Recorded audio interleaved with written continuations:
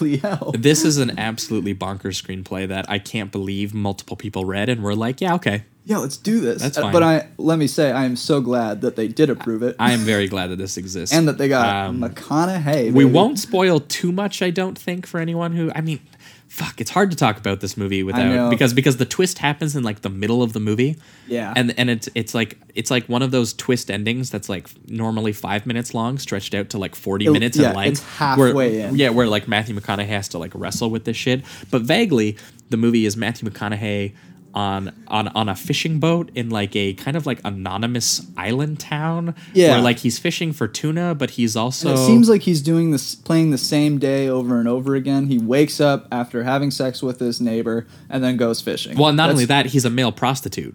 Oh, right. Yeah, I forgot it gets complicated that way. She pays him for sex when he doesn't have a good fishing day because he's got a bit of a temper and he doesn't want to play by the rules. So instead of like just letting his customers fish on his boat, he'll sometimes just take over because he wants to catch the giant tuna. And the giant tuna, I kid you, it's named Justice.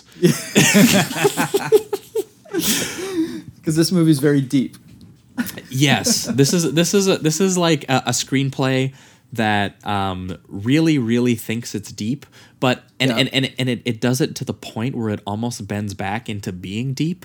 Yeah, exactly. That's what's so weird about this whole film. It's very difficult to talk about without the spoilers, but in general, what this film gives off is the first half of the movie is pretty much just a lot of odd character moments that you're just not quite sure why characters are acting this way. That's some of the oddest dialogue you've ever heard. Well, yeah, and it's very violent and aggressive dialogue as well. Yeah, well, and it's established that McConaughey is like an Iraq war vet who has like come home and just decided to live like and just fish all the time.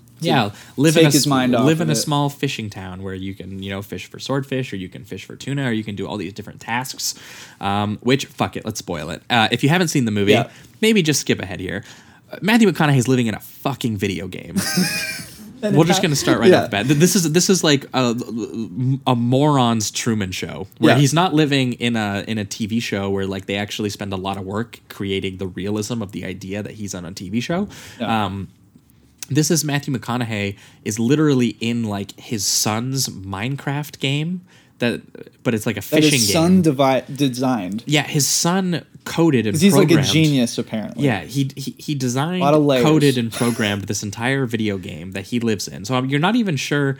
It's possible that he died in Iraq and that he's just the living embodiment of what the kid thinks is his father in a video game. And the reason the kid has made this video game is because Anne Hathaway, his mom, is being domestically abused by his new stepfather. Right. And he's using it as kind of like an escape.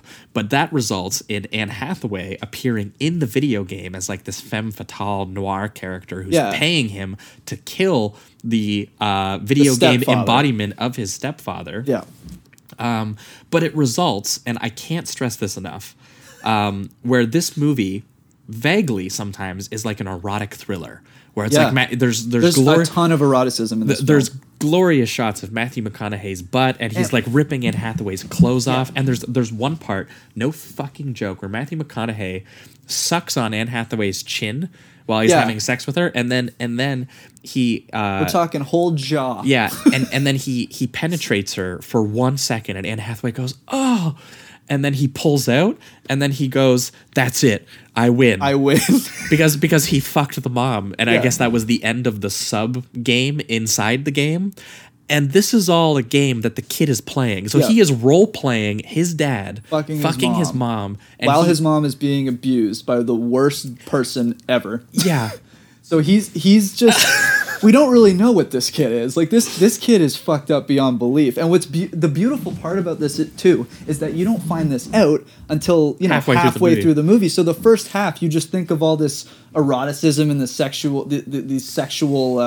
dialogue and all that as just like, a normal adult weird erotic movie or whatever. Yeah. And then once you strip it all away and realize that this 12-year-old is designing this entire thing, you just don't know what to think. Yeah, he's role playing the scenario. This kid's a fucking psycho,